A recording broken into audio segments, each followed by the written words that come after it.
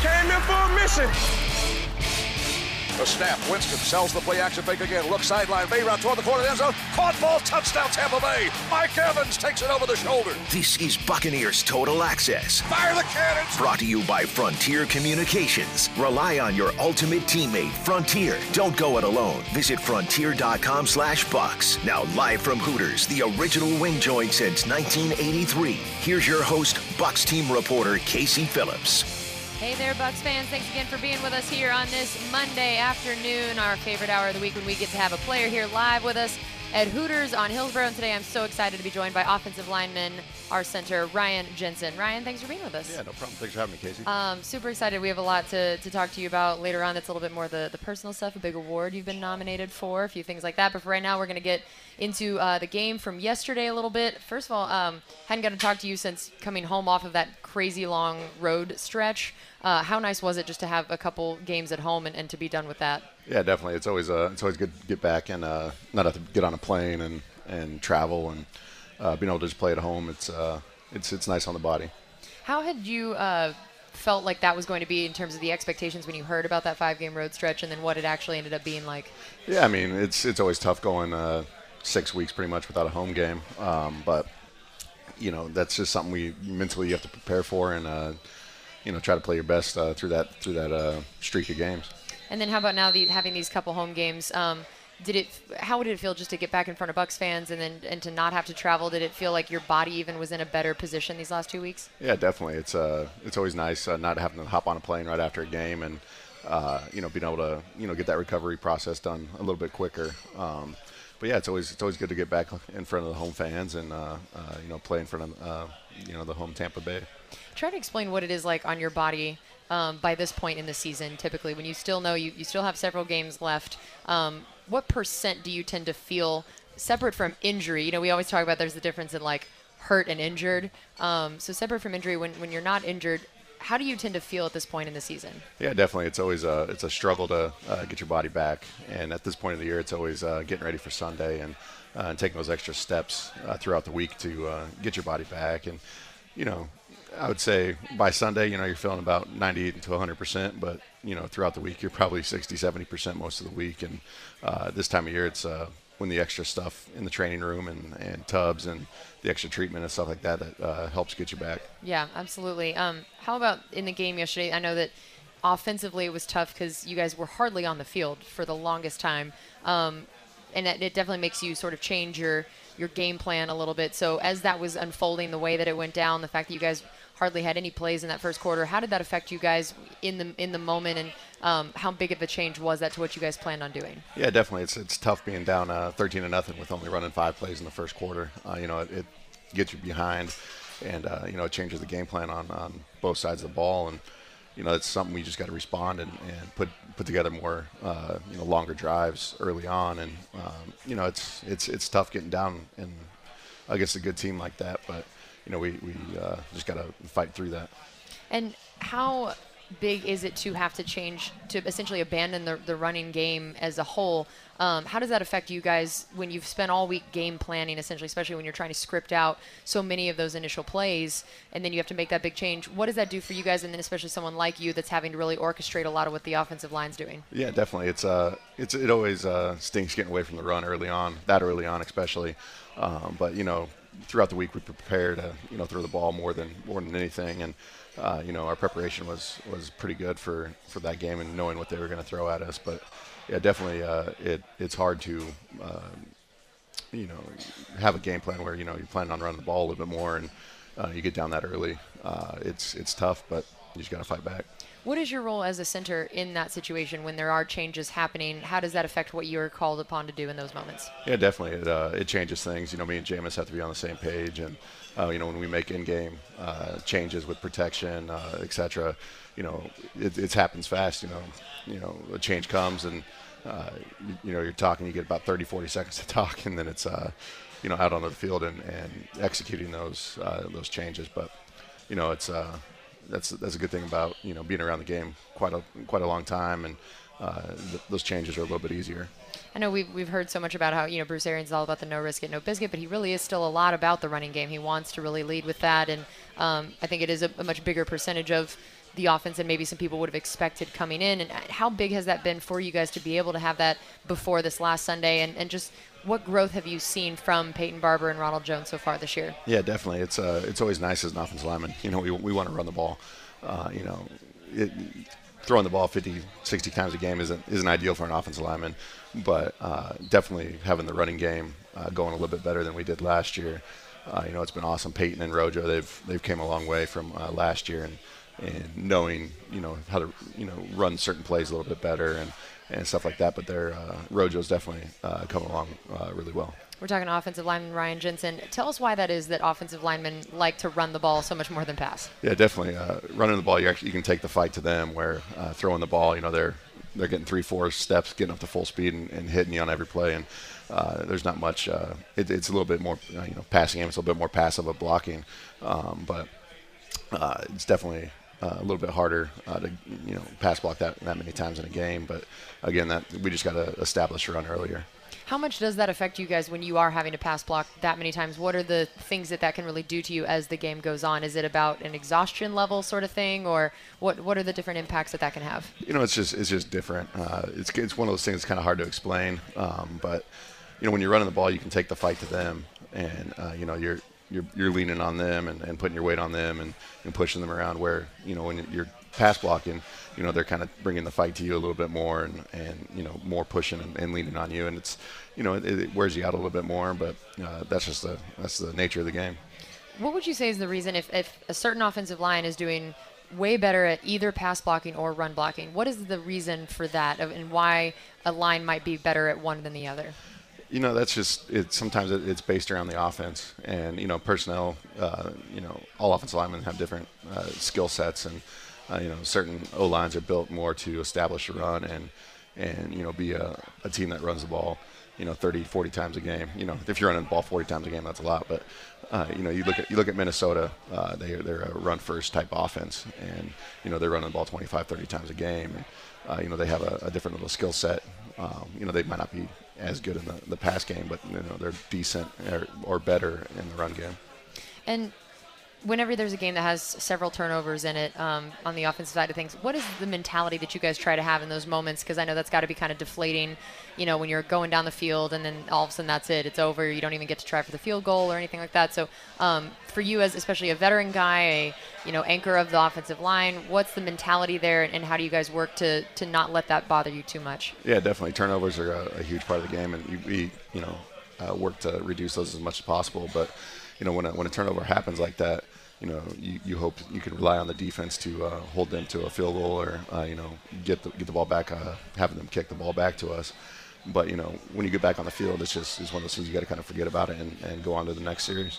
What is the dynamic between, let's say, offense and defense? If there is a certain game where one side of the ball is maybe playing a lot better than the other, or there are certain plays that one side of the ball is making that really ends up making life harder for the other side of the ball, how does that work in a locker room? And it's so different than, say, basketball, where everybody's playing all the positions, all the things, where you really only have one side that you have any impact over. Yeah, definitely. When those kind of games happen where, say maybe two phases of the game, say offense and special teams are playing really well and the defense is struggling, as an offense and special teams, we have to, pick up the slack a little bit, and we have to, protect them essentially. And, same thing goes if the offense is struggling, defense is balling out, defense, might have to do little extra things, but that's what makes football such a good sport is, it's a full team sport. And whenever, let's say Jameis has thrown an interception, do you feel, because you work so closely with him and the quarterback-center exchange is so important, do you ever try to encourage him, or are there things that you say in those moments, or what kind of role do you feel like you have in those times? Yeah, definitely. Whenever something like that happens, it's always a quick little interaction with Jameis. Hey, forget about it. Let's move on to the next thing. That's all we can do. Keep playing fearless, and let's just go. What is it like to work with him on a daily basis, and just what all you have learned about him in your time being here, and the relationship you guys have, and just what it's like to work alongside of him day by day? Yeah, definitely. One thing I'll say about Jameis, he's one of the hardest working guys if not the hardest working guy in the building. He's at the building at 5:45 every morning, and he's not out of there until 5 o'clock at night, sometimes later. But Jameis, he cares about the game, he cares about his teammates, and that's something I've noticed very early on. Last year when I first got here, about how much he cared about all the guys, and he's a great leader, and he's one of the hardest working guys in the building. Yeah, that's huge.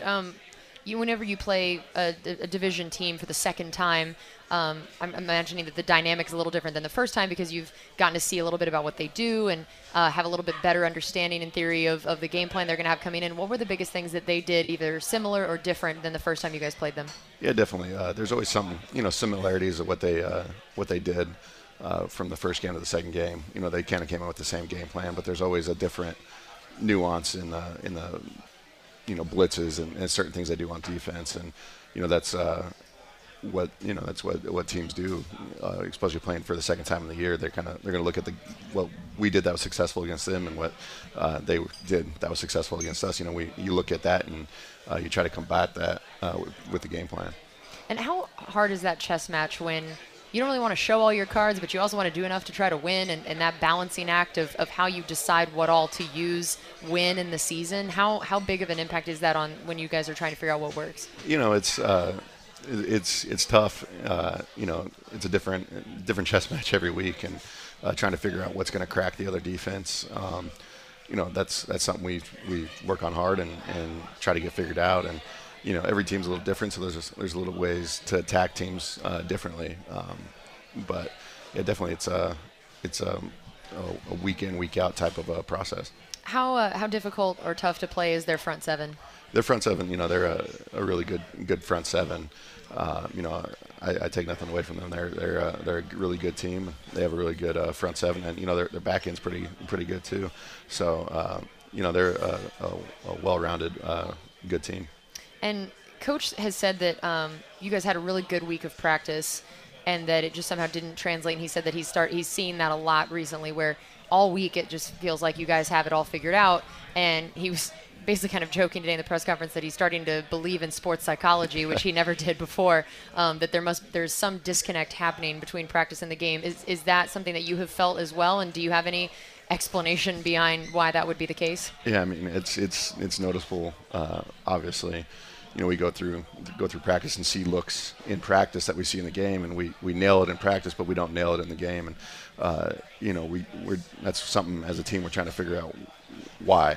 Mm-hmm. There's so many nuances of the game. It's like, why can't we take what we're doing in practice, looking at these same exact looks, and then go and execute like we did in practice in the game? And that's something we're trying to work on and figure out. All right, we still have plenty more coming up here with offensive lineman Ryan Jensen. We're going to talk about an award he has been nominated for, and some awesome charity work that he and the line are about to do as well. So make sure you stay here with us. We'll have more from Hooters on Buccaneers Total Access, brought to you by Frontier Communications. This is Buccaneers Radio. You're listening to Buccaneers Total Access, brought to you by Frontier Communications. Live from Hooters, your host, Bucs team reporter Casey Phillips. Hey there, Bucs fans. Thanks again for being with us on this Monday afternoon, like we are every Monday from 5 to 6 here at Hooters on Hillsborough. Stop on by, hang out, get a autograph and a photo with the player. And we are joined today by offensive lineman Ryan Jensen. Ryan, thanks again for being with us. Yeah, definitely. Thanks for having me. This is where we get to know you a little bit more, and I love this segment. And I know for you, a couple awesome things we get to start out with. For one thing, it was the Salute to Service game yesterday, which I know is something near and dear to your heart. What is it like to be part of those games specifically, and all the fanfare that goes with it, all of the ways that they honor the military, and just what is it like to be out on the field and one of the players in a game that's about the military? Yeah, definitely. It's awesome. It's always cool seeing all the military members, whether they be in uniform or in civilian clothes. It's awesome. With a close tie to the military and my family, being able to see them and shake hands with them and just have quick conversations with them before the game. It's special.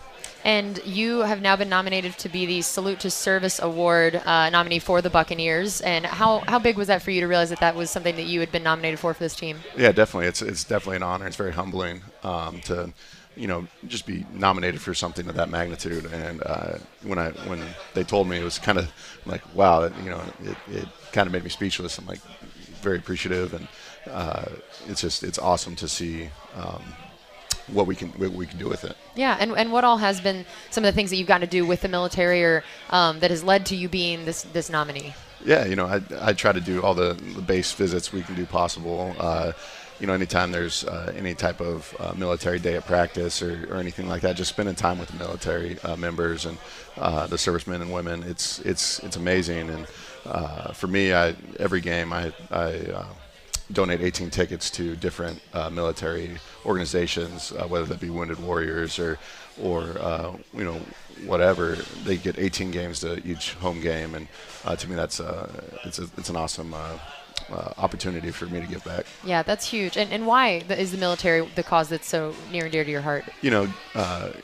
My grandfather was a Vietnam war veteran, and he fought in Vietnam and Korea, and it was always a huge part. And anytime we went and visited him, you walked in his front door and he had a picture of him graduating jump school, and it's just something that always stuck with me. And coming from a small town, a lot of times small town kids are the ones that join the military. And growing up in a small town, had a lot of friends and people that I knew that joined the military. So it's definitely a kind of near and dear to me, just having friends and family members that served. Yeah, that's huge. And I know another cause that's close to your heart is rescuing dogs. Mm-hmm. So tell everybody a little bit about your family dogs and then why this is something that's important to you. Yeah, I definitely have 2 dogs right now. Rescued one about 6 years ago, and from an inner city Baltimore rescue.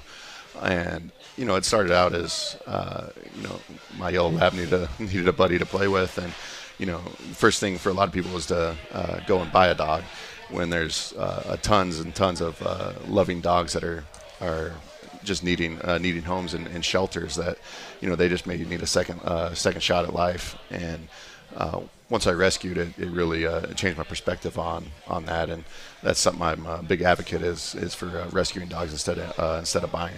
That's amazing. And then another community and sort of giving back thing that you guys get to do soon. The offensive line every year does turkey time with the O-line, which is going to be next week at this exact time. It'll be going on. So tell everyone a little bit about turkey time and what you've learned about it since being here. Yeah, definitely. Being here for my second year, not really knowing what exactly it was last year, being able to be a part of it, it's an awesome outreach program for us where as often as the O-line and the O-line room, I think we raised over $35,000 this year, where we're going to supply Thanksgiving dinner for I'm not sure how many families yet, but every year we get a turkey and all the fixings for everybody that might need some help in the community, and they roll through, and we'll give them a really nice turkey dinner. And how great is it to do something like that with the whole O-line? It seems like whenever you guys are doing that, you guys are having a blast too. That yes, you're giving back, but it also looks like something that you guys are really enjoying doing. Yeah, definitely. It's always fun giving back to the community and just being around the guys and being part of something so special, and that helps a lot of families. It's always a fun time. And we always hear that offensive line is the position you need the most in terms of chemistry on the field, that you guys have to be so in sync with each other. And would you say that you guys might be the closest position group off the field as well? Yeah, I think so. I think we're always trying to spend time with each other, outside work, and every Thursday we go out to O-line dinner and stuff like that. So it's always nice, having a group of guys, that you can be close to, in the facility and out of work. How big is the bill for an O-line dinner? We try to keep it pretty, pretty low as possible, but we're anywhere from $800 to $1,200 probably for around 12 guys, so it's not terrible. You're looking about $100 a head, but yeah. It's always good because it's another one of those bonding opportunities. Who on the line do you think could eat the most if challenged to an eating contest? I think probably Allie. I think Allie would take that. He's always so cognizant about not eating too much at the O-line dinner, so I think he could really throw some food down. Yeah, if what you've seen of him at the dinner is him trying not to eat a lot, that you can imagine if he just abandoned it and all said, let's just go. Oh yeah, if he just let it go, I think he could probably eat the most. And would you be a close second or no? Maybe a couple years ago. Yeah. Now whenever I eat too much, it hurts. It hurts too much. It hurts. And you said that you actually host a lot of the guys for Thanksgiving each year. Now that depending on if it's something that a lot of people probably forget, just the idea that hey, these holidays are happening during the season. You guys don't have time to really go anywhere because it's middle of the game week. Mm-hmm. So how cool is that to get to have, you know, your family, that you have your wife and kid there, but then also your work family essentially? Yeah, definitely. It's awesome. You know, nobody wants to spend holidays alone. And my rookie year, I spent, you know, Thanksgiving and Christmas alone, just because, you know, a lot of guys didn't have people over, or most people had family in town and stuff like that. So, you know, we always wanted to be that house where, you know, if you don't have anybody in town and you don't have nowhere to go, you know, you always got a spot to eat here. So it's always a good time for them, especially the guys who aren't expecting to, you know, have maybe a good Thanksgiving dinner or something like that, to have them over. Yeah, that's great. And how challenging is it to provide food for that many football players? Yeah, definitely. It's hard. We got 2 20-pound turkeys and a 10-pound ham right now. So For approximately how many guys? I'd say probably we usually get about 10 to 15. Wow. So there's plenty of leftovers always, and always send them home for with some leftovers, and, you know, for dinner that night or breakfast the next morning. And you said you're in charge of making the meat, yes? Yes. This is something that if anyone follows you on social media, they know you are very passionate about cooking and barbecuing. So when did you get into this, and how would you rate your skill set at a grill or at cooking? Yeah, definitely. I feel like I got my specialties on the grill. Definitely steak and brisket and pulled pork and stuff like that. You know, I don't want to, you know, pump my own numbers up, but yeah. You know, I'd say out of 10, I'd 8.5, 9 out of 10. Not too shabby. You know, I can cook a steak and cook some brisket. Nice. I like that. I bet that is a big way to win some friends in that locker room. Definitely. Yeah. So we had Bo Allen on last week, and he was discussing the fact that you guys get confused for each other all the time. He had even put on his Instagram essentially a photo of, you know, this is me, this is not Ryan Jensen. How often does this happen? And he said it even happens within the Buccaneers building. Oh, all the time. You know, our security guard at the front gate, he mixes me and Bo up all the time. Here's a funny story. It actually happened on Friday. We were at the store, and Bo happened to be at the store with his mom. And his mom mistaked me for Bo. No way. His own mother. No way. So it was pretty funny. You know, we were in the store looking for something, and Bo and his family was there looking at something, and we were both wearing like the same sweatshirt. Yep. And his mom was like, "Hey, I know you like joking around." And I turned around. She goes, "Oh, I thought you were Bo." Oh but, my! hey, Ryan, but I how do you doing?" actually know you. Exactly. So I mean, it was pretty funny. In her defense, how many 300+ pound redheaded guys wearing a Buccaneers sweatshirt should there be in a single store? So Exactly. In her defense, that's fair, but that is not. I feel like for Bo, that's not great when your own mother. Yeah, you know, it's funny. It's a good story for sure. I asked him which one of you should be more offended by the fact that you get confused for each other, and that was when he suggested we needed to have you on the show because we needed both of you guys to answer. That if he was going to answer, he didn't want to be the only one answering. So tell me your answer now. I think I should be the more offended one. You know, when somebody sees Bo and thinks it's thinks it's me, but nah. Yeah. You're like, this is so rude. How dare you? It's funny because like I look at him and I'm like, we don't look anything alike. Yeah. I don't get it, you know. But it happens more than you think. That's pretty great. It's essentially just the hair, which he also does not like to call himself a redhead. Yeah, you fully claim this. Yeah, I'm a redhead. Bo's not a redhead. Oh, you don't claim him even as a redhead. No, I don't. He's a blonde, strawberry blonde. He's not a true redhead. Oh yeah, it sounds like it's this exclusive club that you have to really earn your way into that you're proud of. Definitely, you have to be. Yes, and your hair was something you definitely joked a lot about once you moved down to Florida and experienced true humidity for the first time. Yes. You said that it took some effort for you to learn exactly what to do. For people who maybe haven't seen exactly that Bo's hair is not nearly as curly as yours. Yours is the very, very curly and red, and a lot of it. Have you learned the Florida ways yet? Keep it up as much as possible. Just not even wear it down. Yeah, but no, it's just a lot of conditioner. That was something that somebody told me. It was like, you don't want your hair to get too frizzy and poofy. Just use 3 times as much conditioner as you normally would need. I like this. Is Vita someone you have talked to about this? I feel like this is the only other person on the team that could potentially understand the plight you're in. Right. Yeah. No. He definitely see him using a lot of conditioner too. Yes. Where would you say your hair ranks on the team? If you were to rank who has the best hair on the team, who are you? I'm top 5. I'd say top 5 probably. Yeah. Who else would be making this top 5? Vita, when he puts his hair down, it's long. Who else? I mean, Bo. I mean, Allie's starting to get some lettuce up there. And, you know, it's I I'd say Allie's probably in there too. That's pretty great. I like that. And I know you're also incredibly into Fortnite. A little bit. A little, just a teeny bit. Yeah. This is like your thing that when you have a break between meetings, like this is the go-to thing for you. How good are you at Fortnite? I'm all right. Nothing to brag about. It's a nice something to do to get off my mind. Yeah. Are you better at barbecuing or Fortnite? Barbecuing for sure. Wow. Okay. That's okay. I thought that you'd be giving yourself more credit on the Fortnite as much Nah. as you've said you've won a lot though, which I feel like is pretty impressive. I've won my fair share. Your fair share. But yeah, nothing special. How about for you? Your background of getting here is a really interesting story because a lot of guys that we'll have on the show, it's they were the 5-star recruit, they were the top draft pick, and they went to the prestigious college program, and you definitely do not have one of those stories. So for people who don't maybe know your background here, explain how you got from who you were football wise in high school and then college and then pro. Yeah, definitely. I was never recruited out of high school. I mean, I was 6'2", 215 pounds when I graduated high school. Never really got recruited. It was actually a negative star recruit. Negative star.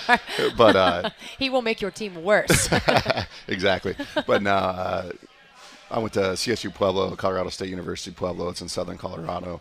Went there on a $2,000 scholarship. Actually didn't even want to go to college. Right out of high school, I started working for my uncle as roofing and doing that. And at 18 years old, making pretty good money for being that young. And my mom actually kind of forced me to go to school, and obviously worked out for the best. Yeah. How many times has she said you're welcome for that? Exactly. Yeah. No. It's I love my mom, and I'm glad she pushed me in that direction. But coming out of college, I was a 6th-round draft pick.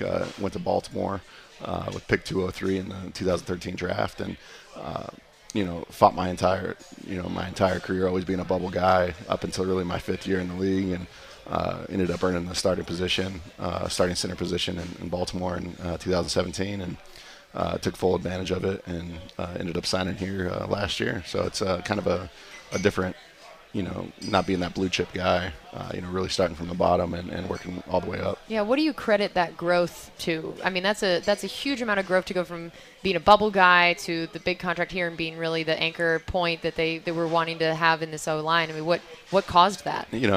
Perseverance is a huge thing, a huge thought process in my life. Growing up, I did a lot of martial arts, and martial arts teach a lot about perseverance and continuing through the hard times and just persevering and not giving up. And I would say a lot of that had to do with just that mindset of getting me to where I'm at now.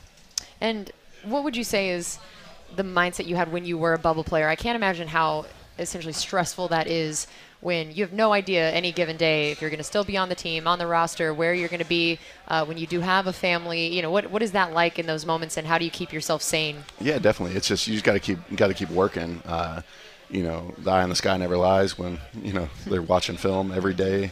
They're watching the scout team. They're evaluating you every day, and it was stressful not knowing if you're going to have a job the next week, but. It also pushes you to make sure you're taking advantage of every rep that you're out there, even if it is a scout team rep. Just having that mindset that you're going to go make the best of every rep. What would you say is the hardest part about playing O-line, and then the hardest part about playing center specifically for people who've never played offensive line?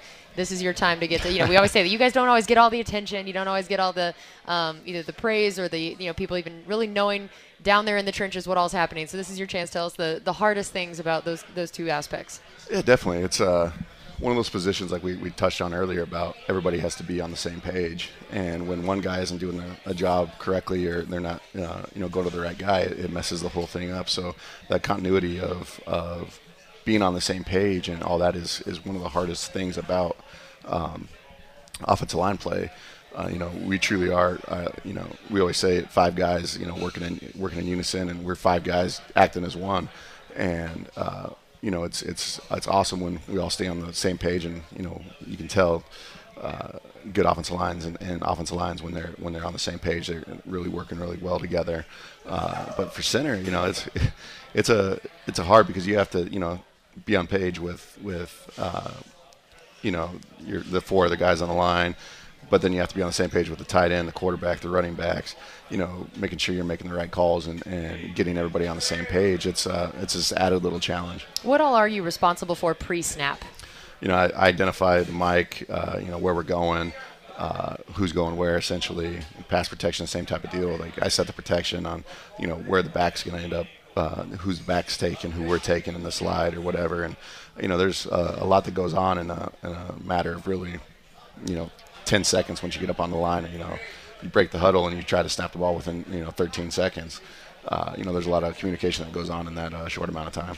All right, well, we're just past the halfway point here of Buccaneers Total Access with center Ryan Jensen. We're going to have more from Hooters, brought to you by Frontier Communications. This is Buccaneers Radio.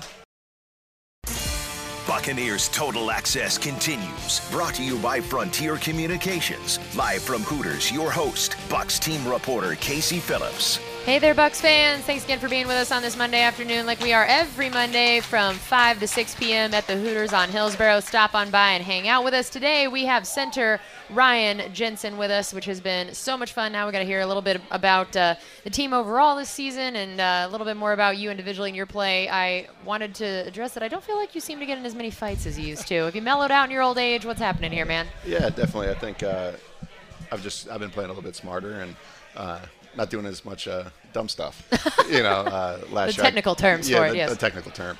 But yeah, I think it's just growing up a little bit and maturing and doing things that aren't going to hurt the team. Last year I had a bunch of penalties, and that was one of my goals coming in this year was to play smarter. That's huge. And I know that there's always such a fine line between you want to play sort of mean and nasty where you're imposing your will, but like you said, you don't want to be costing extra yardage. And how do you mentally try to walk that fine line where you're not playing soft, but you're also not, sitting there and drawing penalties and making mistakes in that sense? Yeah, definitely. I think every game has its vibe and kind of getting into that, figuring out what the refs are going to let go and what the way the game's going to go and stuff like that. So that's definitely just the knowledge of feeling that the way the ebbs and flows of the game and stuff like that. How about going against someone like Ndamukong Suh earlier on in training camp and everything? How helpful was that for you in preparing for the season, and just what was it like to get to know him as a teammate instead of someone to be facing off against? Yeah, definitely. It's always awesome having guys to go against that are that high caliber of players. It always the old saying goes, iron sharpens iron, and being able to practice against him, for a month straight, that helps everybody across the line. And how has he impacted maybe some of the other guys on the line and maybe, Vita as well? Have you seen him grow and just the way the two of them have been working against you guys in practice? Yeah, definitely. Vita has come a long way from last year, and he continues to improve, which is impressive. He's really starting to figure out the game and the nuances that go along with being a NFL defensive lineman, and it's impressive watching him play. What are, for the two of them, what are their biggest strengths, you would say? And if you were having to play against them on a Sunday, what would be the things that would be hardest for you going against the two of them? Definitely. They're two of the strongest guys that I probably ever played against. And, one of their strengths is their strength. And Vita, for how big he is, 335, 345 pounds, he's extremely athletic on top of being that strong and that heavy. So it's a hard trade to go against and Suh the same thing. Very strong, very athletic. It's those type of guys you definitely have to game plan against a little bit. What did you know about Bruce Arians before he came in here? I honestly didn't really know too much, especially being in the AFC. Most of my career, he's been in the NFC, but not a ton. I know that really good quarterbacks coach, offensive minded guy, but. For the most part, that's kind of, the idea that I had of him. And how about once you got in here and got to know him, what were the biggest things that stood out to you, and just what has he been like as a coach? Yeah, definitely. Bruce is a no bull type of guy, and he wants your best, and he's somebody that keeps always harping accountability and not making dumb mistakes and not playing dumb. Have you suffered the wrath of BA in a practice? I think everybody has at this point, but for the most part, he during practice, he every once in a while he'll get fired up at of a certain position group or something isn't practicing up to par, and they're not bringing the energy, he'll get on them, and usually that changes the way they're practicing. Yeah, that'll kind of amp things up a little bit. I've heard that you're in trouble when he gets out of the golf cart. Is that accurate? Yeah, definitely. If he's stirring and he gets out of that golf cart, you better hold on to your butt, because it's most likely about to get ripped apart. That's pretty great. How about Byron Leftwich and what he's been like as an offensive coordinator, and just what is it like to get to essentially watch someone be learning that new role and getting to experience that role and in the play calling duties for the first time? Yeah, definitely. Byron, great coach.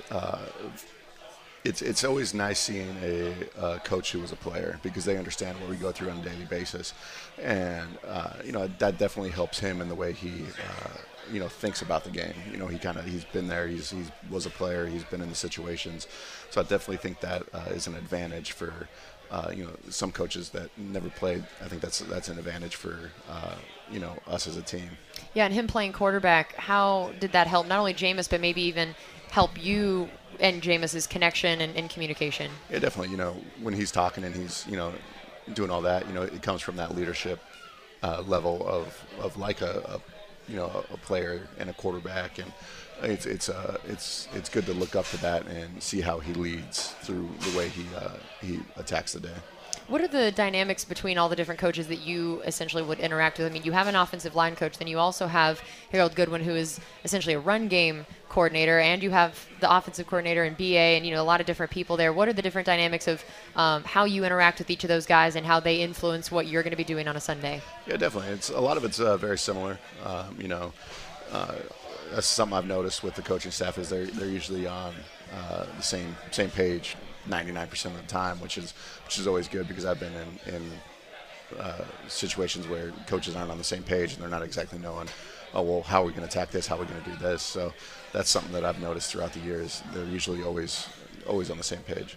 10 games in now, how would you evaluate the run blocking that you guys have been able to do, looking at the course of this whole season, even a couple of games where you didn't have your normal starting five out there, just overall as an entire offensive line unit, how would you say you guys have done? I think we've improved throughout the year, but me being hard on myself and hard on expectations and stuff like that, I think there's always a room for improvement. But the thing we got to do better is when we get the opportunity to run the ball, we got to take advantage and bump that average up and have more plus runs and stuff like that. But I think that the run game this year, we've been on the same page a little bit better. How about the pass blocking? Yeah, definitely. It's always hard when you're throwing the ball, 50 plus times a game, 40 plus times a game. But there's times where we're out there locking guys out, and there's certain times where it's we're breaking down. But for the most part, we got to keep fighting and keep pushing.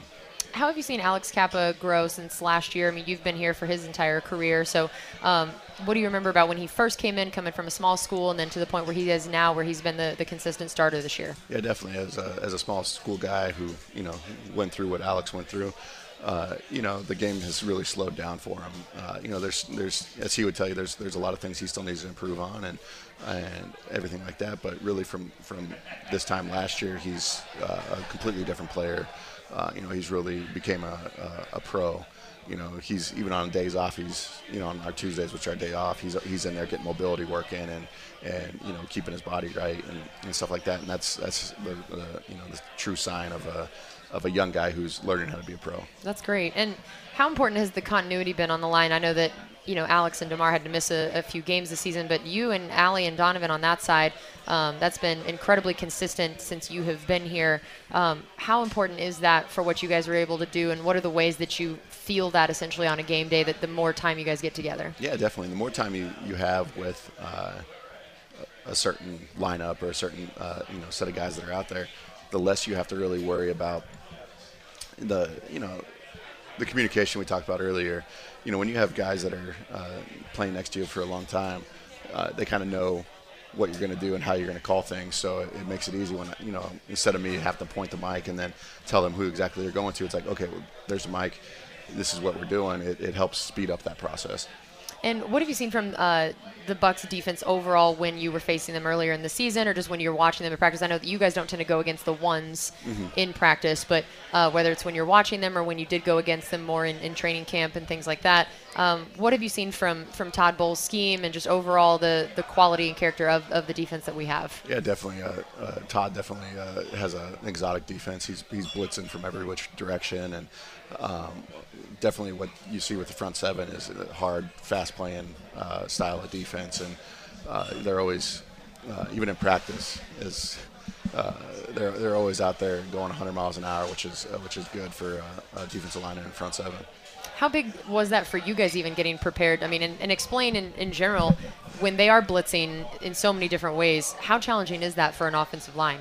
Yeah, definitely. It's always tough, especially in camp, because you're not really game planning against, your defense. But it's when people are coming from all different directions, it always it throws a little bit of wrench in your base kind of protection rules, and when you're trying to just learn the basics of the protection, and once your blitzes are coming, it definitely teaches you the different nuances of that protection. So to me, it's always good to see all those exotic looks. All right, well, we still have one more segment coming up here with center Ryan Jensen. We're going to have more from Hooters on Buccaneers Total Access, brought to you by Frontier Communications. This is Buccaneers Radio. Buccaneers Total Access continues, brought to you by Frontier Communications. Live from Hooters, your host, Bucs team reporter Casey Phillips. Welcome back in, Bucs fans, this Monday afternoon. Thanks again for being with us like we are every Monday from 5 to 6 here at Hooters on Hillsborough. Stop on by, hang out with us, get an autograph or a photo with a player. And today we have had center Ryan Jensen with us. It has been awesome, and it is time for our final segment now. I wanted to look a little bit forward towards the Falcons game. And overall, I just want to hear how you and some of the other vets in the locker room handle it now that the record is not what you guys wanted it to be at this point in the season, and it's a large hole at this point. So what is the approach now to a game and the way that you make sure you keep the young guys especially and everyone really engaged and focused and working hard? Yeah, definitely. That's a big part of obviously the season isn't going the way we want it to go, but as vets and the older guys, older starters and stuff like that, we got to keep the young guys locked in, and that comes with kind of our responsibility as the leaders of the team, and making sure that they still are preparing the way to go in and win a game, even say it was to get in the playoffs or something like that. That's how we have to approach every game, even at the record we're at right now.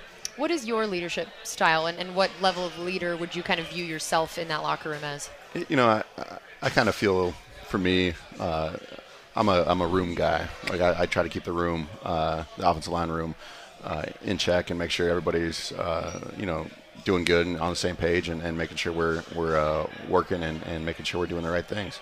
And the Falcons have had 11 sacks in the last 2 games.